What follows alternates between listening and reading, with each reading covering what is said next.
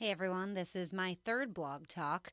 This episode is about lying and honesty and a little bit about struggling with just life in general and pretending that everything's okay when actually it's not that okay. I think a lot of people can relate to this, especially in this whole age of social media when everyone looks like they're having the time of their lives and just maybe they're not. And we're just not very truthful about how we really feel.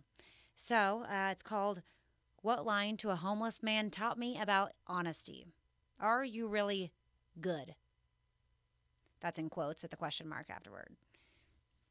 All right. I lied to a homeless painter about my happiness. And I did it after he told me how free he'd become when he started telling the truth. He used to be a golf professional, but his life was uprooted and rerouted by addiction, greed, unhappiness, fear, and a head injury.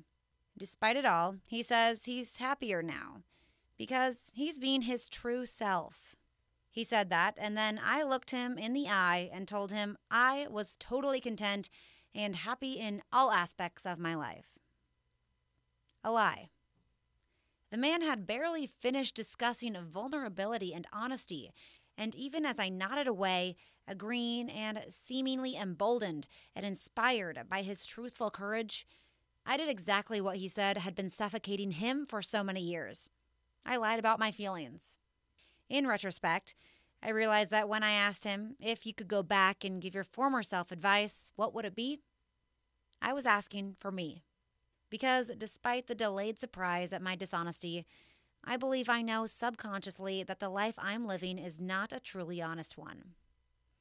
Fake smiles, exaggerated niceties, and lies about my happiness. It's hard to be honest about happiness. And I want to know how to change that, even if it means asking a crazy homeless man for advice. Because I think, just maybe, one of the many keys to one of the many doors to happiness is being honest about it. Now, if you've begun to think I'm a miserable old bag, I can promise you I'm not. First of all, I'm a goddamn joy to be around. Second, in most aspects of my life, I'm positively ecstatic. But there are just a few things I would like to change. And those few things just so happen to be the ones I frequently lie about. The thing is, I'm afraid too much honesty will label me as one of the dreaded characters we're warned about. Negative Nelly. Debbie Downer. What if I get too real about how I feel and suddenly I'm a depressed terror that no one wants to be around? Or what if the secret is right, and by talking about how I truly feel about everything, I manifest even more unhappiness? Don't they say, fake it till you make it? Under that philosophy, lying to folks about my complete happiness will create more happiness, right? Seems to me there's a fine line, a tightrope to walk. Honesty without complaint, truth without negativity, vulnerability without anger, frankness without disrespect, sincerity without lies. It's a daunting task, but I think it's a noble one. To be able to express your feelings freely and with absolute candor and manage to exclude that woe is me gloomy attitude, what a relief that would be. To be honest about my feelings but not come across as a whiny asshole. I think there are a couple tricks to this art. 1. Say it with a smile. 2. Stick to exactly how you feel. Do not overshare the messy, dirty details of why your job, life, relationship, etc. are terrible. 3.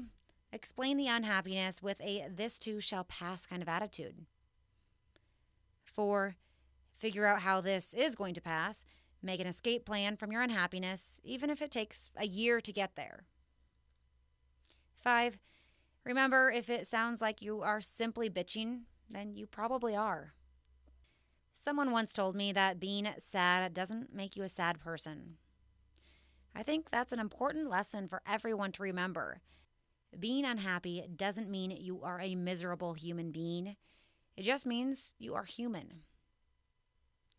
And if you can be totally honest about how you feel with other humans, you just might find that your unhappiness will start to turn around.